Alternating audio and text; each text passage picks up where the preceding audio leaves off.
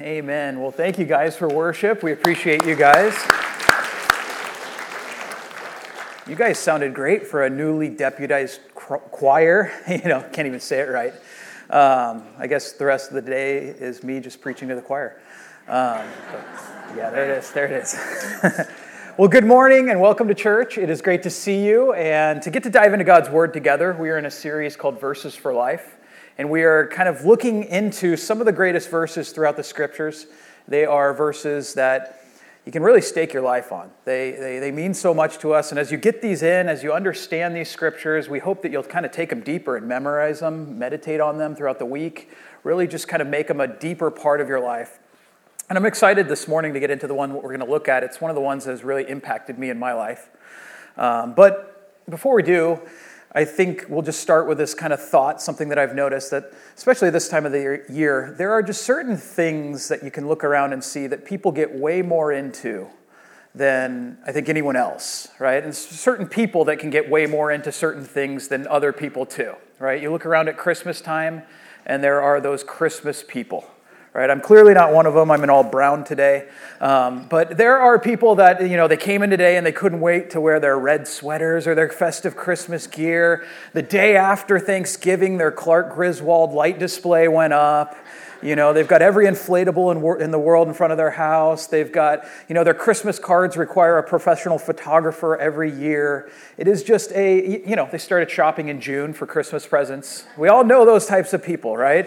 With the car they drive, it's got the reindeer ears or a Rudolph nose on it. Just the other day, I was driving on the freeway, and I'm driving right next to the carpool lane. And as I'm driving, I could hear coming up next to me in the carpool lane, like the loudest car in the world. It was like, it was just loud, turbulent noises. And as this car pulled up next to me, it had every bit of Christmas flair you could imagine. It had tinsel, it had lights on the roof, it had the Rudolph nose. And the real kicker is this guy's in the carpool lane, and he's got no kids or nobody in the back seat. And in the passenger seat with him is a full life-size version of the Grinch. And I'm like looking at him and I go, God bless that guy. He's breaking the law. He's probably going to get away with it. But man, he is committed to Christmas. And there's no better way to go out. And you know how that is, right? When people, and maybe even yourself, you notice things that you get into in life. It kind of changes the way you think about everything else, right? You get into your kids at certain stages of life. You get into, maybe exercising or a diet. You ever started a diet? It's like you see all things in life through your diet. It's like pizza has never smelled so good when you're on a diet. You've never looked forward to your next meal. You've never been so unsatisfied after your last meal. It's like everything, your whole thinking changes and your whole focus changes when we get into certain things in life. And I bring that up because in some sense, that's kind of what the Christian life was meant to do to us. It was meant to, as you get into it, change your whole thinking about everything else in life. And, at the core of the promise of the Christian life was a promise that we would have everlasting life. It was Jesus made this promise regularly. He said, I came to bring you life and life abundant. It's like you were meant to live at the core of being a Christian. You were meant to live a life that was different than everything else and everyone else in this world lives. It was meant to be something really special. And as great as everything in this world can be, and all the things that we enjoy and get into, Jesus promised us something greater than that. He said over in John chapter 4, if you remember his encounter with the woman at the well, he said to her, look, whoever drinks of this water will thirst again. But whoever drinks of the water that I will give them will never thirst. But the water that I shall give him will become in him a fountain of water springing up into everlasting life. It was his promise that you would have water, or you'd have life like water, like a fountain coming from you. But I think sometimes, if you're like me, you look around at your life and you're like, man, this is more like a slow trickle. Where's the fountain? What's going on here? And you look at a lot of Christians, and sometimes they're grumpy. Sometimes they're angry, sometimes they're bitter, and there may be a number of reasons why we get like that, right? There's a lot of problems and stresses and worries. There's a lot of things screaming for our attention. There's a lot of ways that we can lose focus on the life that we were supposed to live in this world. We can get into these times where the Christian life, it was promised to be something great to us, but we find ourselves living this slow trickle. And, this morning as as we look at the scriptures together, I want to look at a scripture that kind of points us and directs us into the right thinking that we were to have as we live out this Christian life. How we kind of think in a practical way, how we can think in a way that will bring us into that life that we were meant to live. The way that we were, there's so many things that call out for our attention, so many different problems we're dealing with, and it's so easy to lose the focus we should have. And in some way this morning, the scripture we're going to look at brings us back to the proper focus we should have as we're living this life, that we might live out that abundant, everlasting life that Jesus promised us. So if you have your Bibles, look with me at Colossians chapter 3. The book of Colossians is one of the greatest books in the New Testament. It is so rich. It is so deep. Paul writes this book to a church in that first century in Colossae who were struggling with different ideas, different philosophies, different teachings that you needed to add more things to Jesus. There was legalism coming in.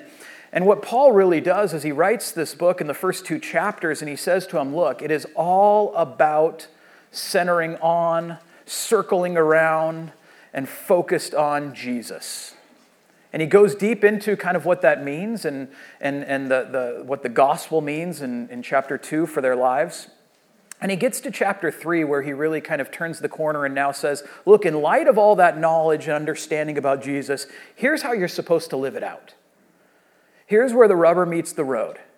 Here's your mindset as you now begin to kind of go into this world that God has called you to live in and live it out. So he says in verses 1 through 2, which are our verses for life, he says, if then you are raised with Christ, seek those things which are above, where Christ is, sitting at the right hand of God. Set your mind on things above, not on things on the earth. Such a great passage. Such a great start to the rest of the book where he's really going to get into the practical ways that we live out our Christian life. But before he really gets into the nuts and bolts of how you should live this out, he goes, look, I want you to understand there's a certain mindset that comes as you understand what Jesus has done for you. He says, if then or since you were raised with Christ, he says you're to seek those things which are above. He goes, look, there's a different way that you should be thinking in this world. There's a different way that you should be viewing things going on around you. But he starts with the idea, he says, since or if then you've been raised with Christ. What does that mean? Well, he's talking about, in some sense, resurrection, but it's not in the way that we typically think of it. Typically, when we think of resurrection, we think of these bodies. And the glorious day that's coming where we shed these earthly bodies and we take upon ourselves the new resurrected bodies that God has for us. Paul talks more about that if you want to learn more about that over in 1 Corinthians 15. But clearly, he's not talking about our physical bodies right now at this state of time. You go look in the mirror and you look at an old photograph of yourself and you're going to realize really quick, this body is not getting any better. No matter how much I pinch, diet and work out, it's on its way out. So he's not talking about the physical bodies. That's one day. But he's saying, look, you've been raised with Christ. In a real spiritual, deeper kind of sense, he goes, even though you haven't been resurrected physically, there is a part of you that is alive now towards God. He's been talking about this idea over in chapter 2. And he said over in chapter 2 in verses 12 through 15, he said, look, you were, and he gave like a really good visual picture. You were buried with Jesus in baptism. He's like, you have to understand this about your life. This is kind of the nuts and bolts of Christianity. Jesus came and he died for you. Right? And he hung on that cross, and on that day, he took upon himself all the burden of your sins and your wrongdoings and your mistakes and of your errors towards God. All of that was poured upon him on the cross. And as he entered into death on your behalf, there is a very real part of you counted towards God as being dead and buried with him. He says, buried with him in baptism. The part of you that makes all those mistakes, the part of you that messes it up all the time, the part of you that naturally wants to do the things that God says, no, that's not what I want. That part, he says, is counted towards God as dead. And in verse 1, he says, now, understand this, you are raised with Christ. He goes, the story doesn't just stop at the fact that Jesus died for your sins. He resurrected and raised, and with him now, you have been given a new life. And though we still have this flesh here on the earth because we live in these bodies, he's saying as far as God is concerned, he looks at you and he doesn't see the mistakes you're making. He doesn't see the errors. Yes, there's going to be real repercussions in this world, but you are forgiven before God. You are not held according to those things and having to be accountable for them anymore. And he says, look, you are buried with him in death, in baptism, and raised now to a new life. And in a very spiritual sense, you've been born again. You've been given life. You've been raised to life. And that's all right there in chapter 2, verse 12 through 15, where he really lays that out. The basic understanding of the gospel. And he says, look, you've been given grace. And you've now been called to live a new, resurrected, glorious life. I think a lot of us, we kind of get to this part and we go, amen. That sounds great, awesome. We close the book and we're like, dust off our hands and we go, let's go. Can't wait for heaven. God died for us on the cross. He rose from the dead. I'm counted dead in my sins and trespasses, but alive now in Christ. Amen. But Paul doesn't stop there in our verse. He goes, you've been raised with Christ, and then he says, seek those things which are above, where Christ is. He goes, look, there's a real way that the understanding of what the gospel means for you, the fact that you've been buried with Christ in your sins and then raised to a new life, understanding what that basic element of the gospel means for you, where now it changes the way you view life. It changes the things that you understand and are into. He says it's now time not to earn your grace, but to live your grace out. I think so often we kind of just sit back and we look at the Christian life as amen, God died for me, he rose from the dead. Now I just get to sit back here and wait for heaven. Kind of endure life right now, vote for the right candidate, put the bumper sticker on my car, see the cheesy Christian movie, and just wait it out. But Jesus goes, no, that's not what I died. That's not the everlasting life I died to bring to you.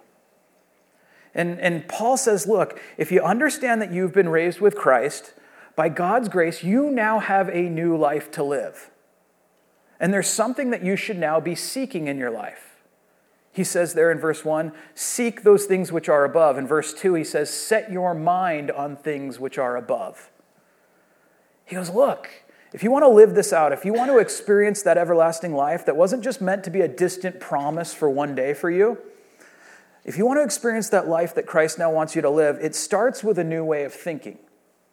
A new way of viewing the life that I now have to live here on earth. It's a new focus.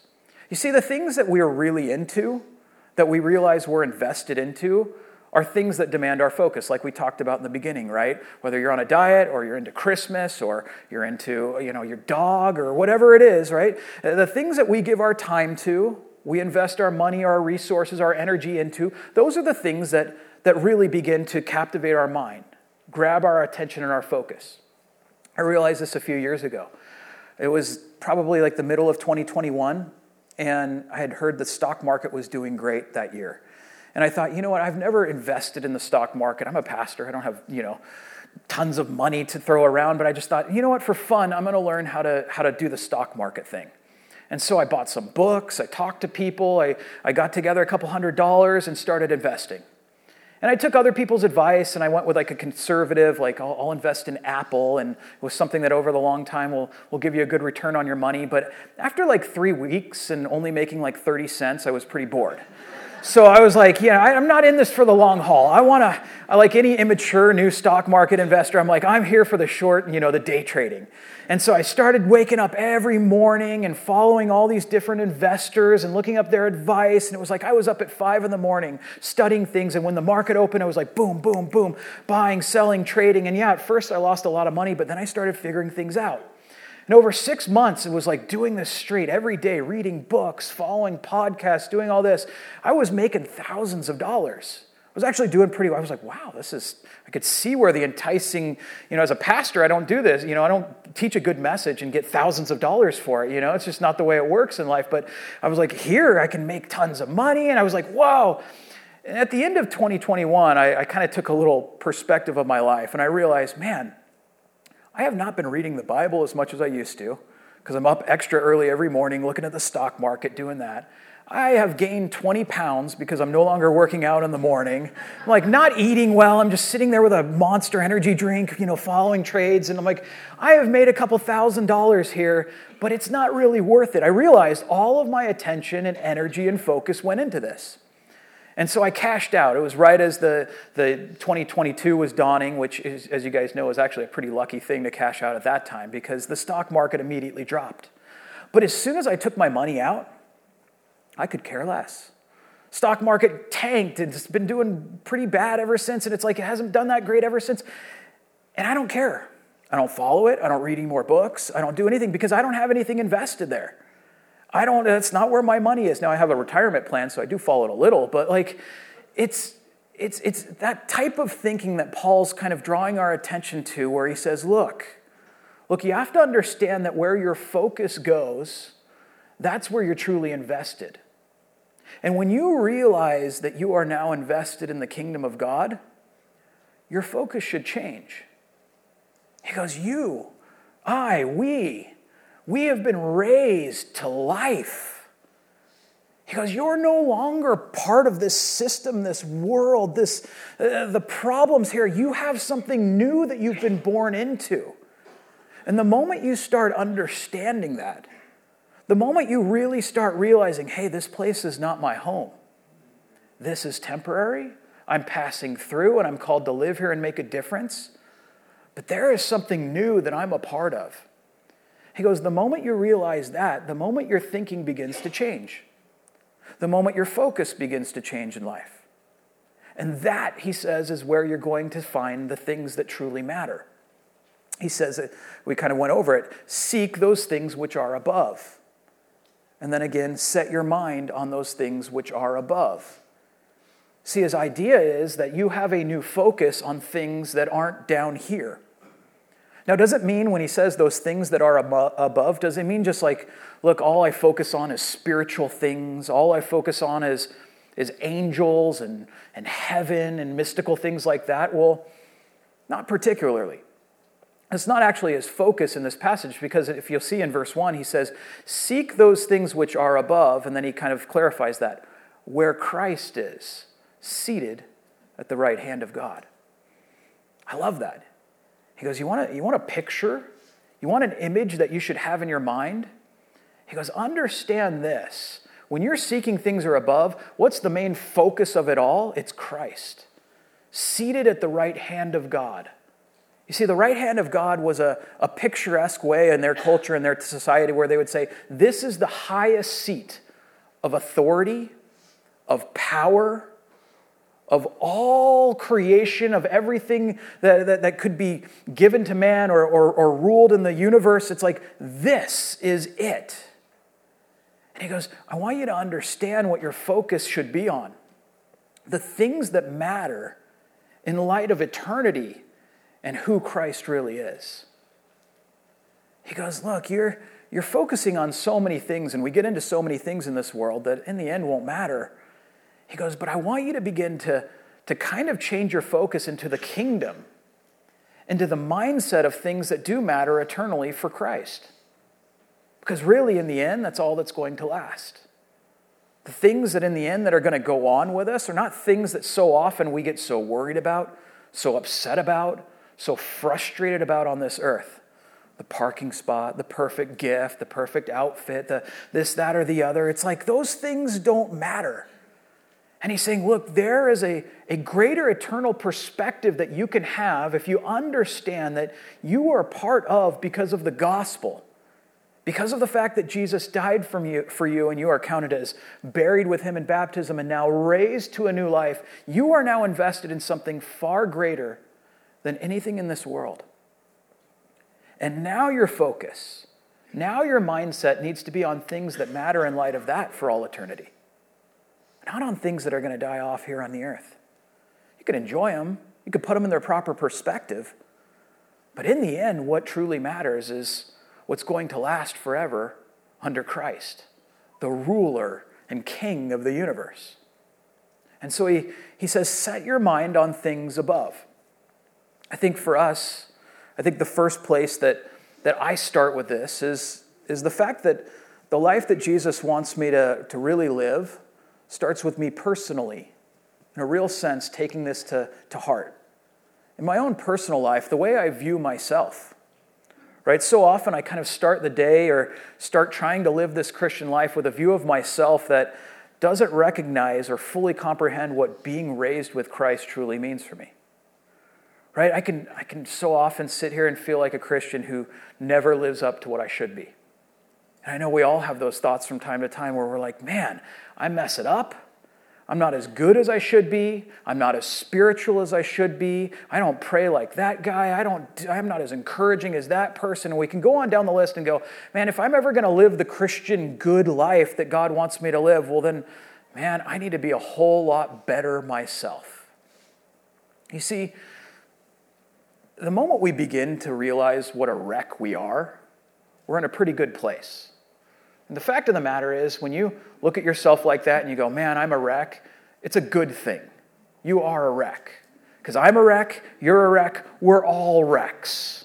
It's the very basic understanding of why the gospel was so necessary, why we celebrate Christmas, that God would step into our midst and give his life for ours, and ultimately we would be counted as dead in our trespasses and sin with him. The very nature of the gospel necessitates that we recognize that we are wrecks. But we can't stop there, because the continuing thought is, in verse 1 of our passage, we have been raised with Christ. Yes, you're a wreck, I'm a wreck, we're all wrecks. Yes, I'm not what I should be, you're not what you should be, and we're never going to be what we should be this side of heaven in these fleshly bodies. But the amazing thing about grace and about God's forgiveness is that even though that is completely true, he still looks at you and me and he says, here's a new life. Here's a fresh start. Here's something that you don't deserve because of grace, because of my goodness, because of my love, great love towards you. And when we start there and we don't finish the thought that says, oh, I'm raised with Christ, we miss out on the fact that, look, even though I mess up, even though I make mistakes, even though I sin every day, I've got a fresh start. God doesn't count that against me. God doesn't look at me and say, oh man, you're not going to be happy with me. I'm not going to bless you in your life because you're so messed up. No, we keep moving forward. We keep shuffling our feet. You see, the Christian life is not lived when our focus and intention is on all the things that we make mistakes over and mess up in our lives. Our focus is not to be on that. Our focus is to be on things above, on Jesus, who sits at the right hand of God and forever makes intercession for you. And every time Satan's up there casting accusations against you, you've got Jesus right there saying, hey, I died for that. We're cool. You're good.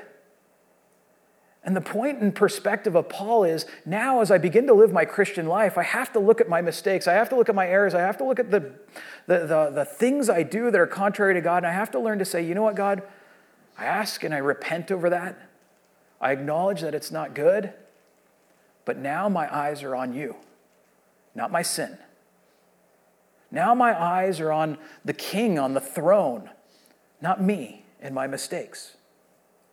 You see, it's a basic necessity to move forward in our own personal lives with God and the sins and problems and errors that we're dealing with, that we focus more on his grace and goodness and who he is than on how far we fall short of the standard. It's kind of like, and if you ever had a coach, or it's kind of, they've understood this now in modern day sports psychology, where if you're an athlete in a sport and you're wanting to fix something, maybe you're in tennis and you have a bad swing, they found that focusing on your bad swing will never help you get better. It actually it's like thinking of a pink elephant. You just can't get it out of your head. And you just can't stop thinking of a pink elephant. You're all probably thinking of a pink elephant right now. And it's like, there are certain things that once you get in your head, it's just, you can't tell yourself to not think about it, to not focus on it, to not, and it's like sports psychologists have actually found that, look, the better way forward in sports is actually not to focus on your error in your swing. It's actually to focus on the right way that your swing should go. The right feeling of when you do your swing or you kick a ball or you're swinging baseball or whatever it is. And they said that not focusing on your error, but focusing on the right way, the better thing, is a better way for your brain to release that and to move forward into the way it should be. Well, in some sense, that's kind of how it works in the Christian life. You're not to focus on your shortcomings, on your sin, on your problems. Yes, you acknowledge them. You repent of them.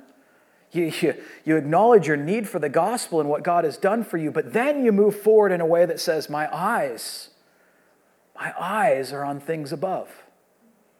I've got my Lord on the throne, and he's been raised, and I am with him, and that old me is counted as dead, and so as often as Satan is there to accuse me and make me feel bad, well, I'm looking up. My attention and focus is on Jesus. And what you see as you begin to live with that, as you begin to walk that way, as you take this seriously in your walk with the Lord and really understand that you've been raised with him, and that's where your focus is now, is those sins, they tend to take a back seat. They tend to fall away.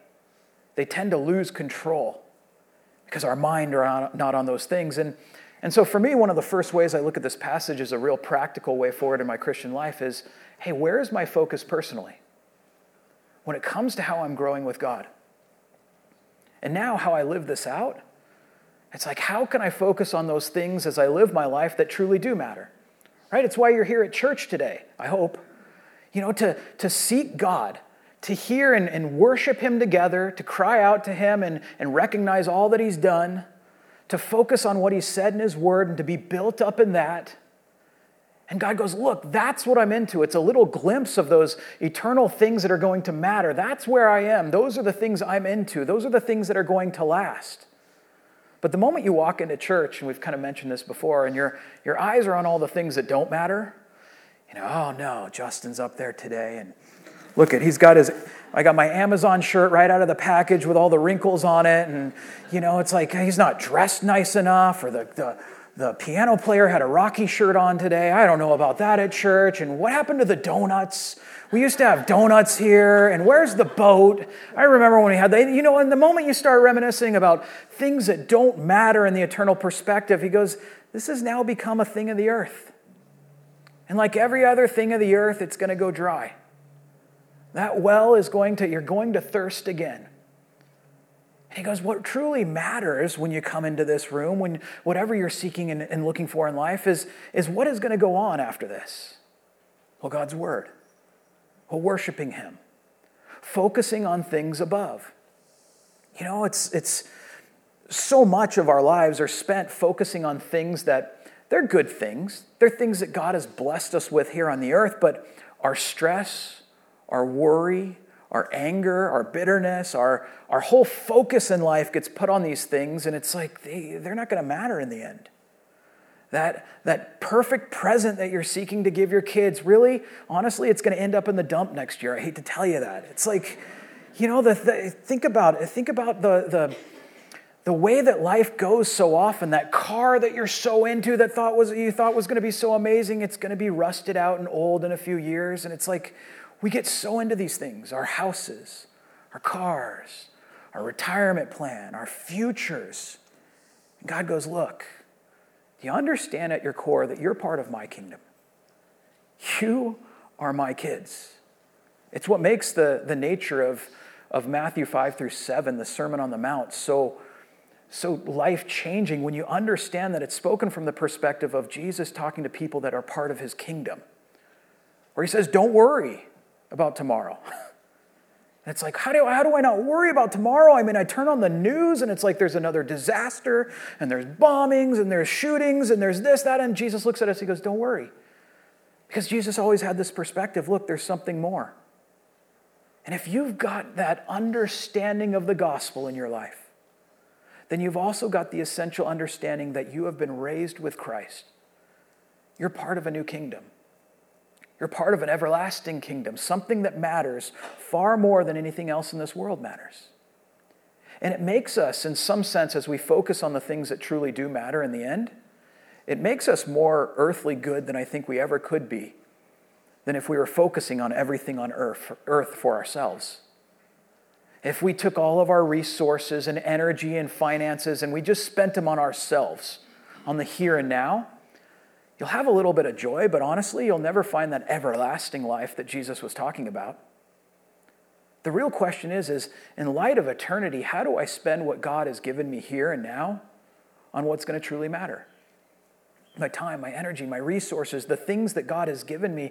I mean, our church is so good at this.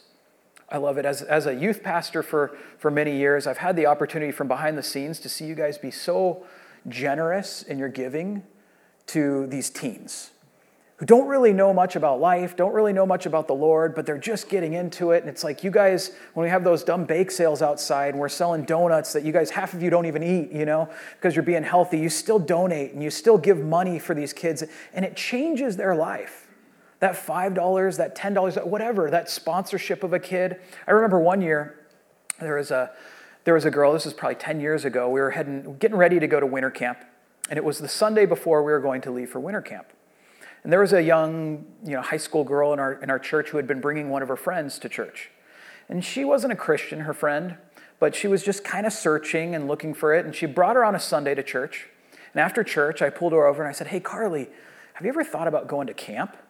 And I kind of told her what camp was. And she goes, "That sounds so cool, but honestly, my parents would never pay for that." She's like, "We're poor, and on top of that, they're not Christians, and it would be really cool." And right at that moment, I got a tap on my shoulder where I was out on the patio talking with her. And a lady from our church tapped me on my shoulder, and I turned around. She goes, "Can I borrow you for a minute, Justin?" I go, "Sure. Hold on, Carly." And so I turn around and I talk to this lady, and she goes, "Hey, I just want to let you know. I know a few weeks ago you had one of those bake sales, but I couldn't give because I didn't have my paycheck at the time, but my paycheck finally came in, and I've pinched and saved, and I want to pay for a kid to go to camp. And I've set it aside, I've got my tithing money, and this is extra, and I don't have much money, but God put it on my heart to pay for a kid to go to camp." I was like, "Oh, awesome, hold on." I turn back around, I go, "Carly, you want to go to camp?" She goes, "I can't afford it." I go, "I got someone that'll pay for you to go to camp. Call your parents and ask if you can go to camp." And I turn around and I go, "Do you want to pay for Carly to go to camp?" She goes, "Sure." And so right here we make this deal, and I'm like making a deal here. And this girl, Carly, she ends up going to camp. And she ends up on the Sunday session at camp giving her life to Jesus. And she comes out of the message, and we were outside. It was a really cool moment. It was like snow was coming down. It was up at Forest Home. And I go, "Carly, congratulations." And I gave her a hug, and she's just crying. And I said, "Carly, what did you learn? What did you mean? What meant something to you in there?" And she goes, "Honestly, I thought about the fact that there was someone that paid for me to go here when I couldn't afford it. And I thought, that's crazy that someone would pay $200 for me to go get away for a weekend, and they don't know me, they don't understand me, they don't get me, they don't even know that I'm not even a Christian, and they paid for me to go to this." She goes, "That made me so crazy when I went into these messages that when I heard what Jesus had done for me, it all made sense." And I thought, that's so cool. Because there was someone whose mind was on things above, who got their paycheck and didn't just say, "Oh, it's all about me. What can I buy for me? What can I do for me?" But she got her paycheck and she was like, what can I do with it that's going to bless someone else?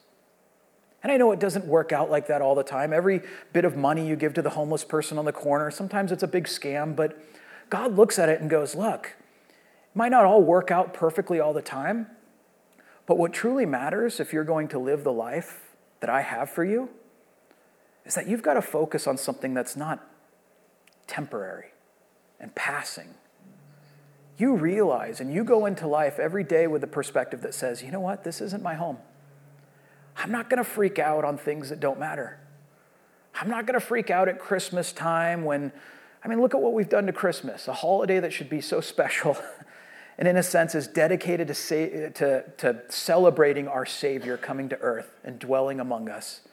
We turn it into Amazon wish lists, cheesy, bearded, creepy pedophiles at the mall taking photos with your kids.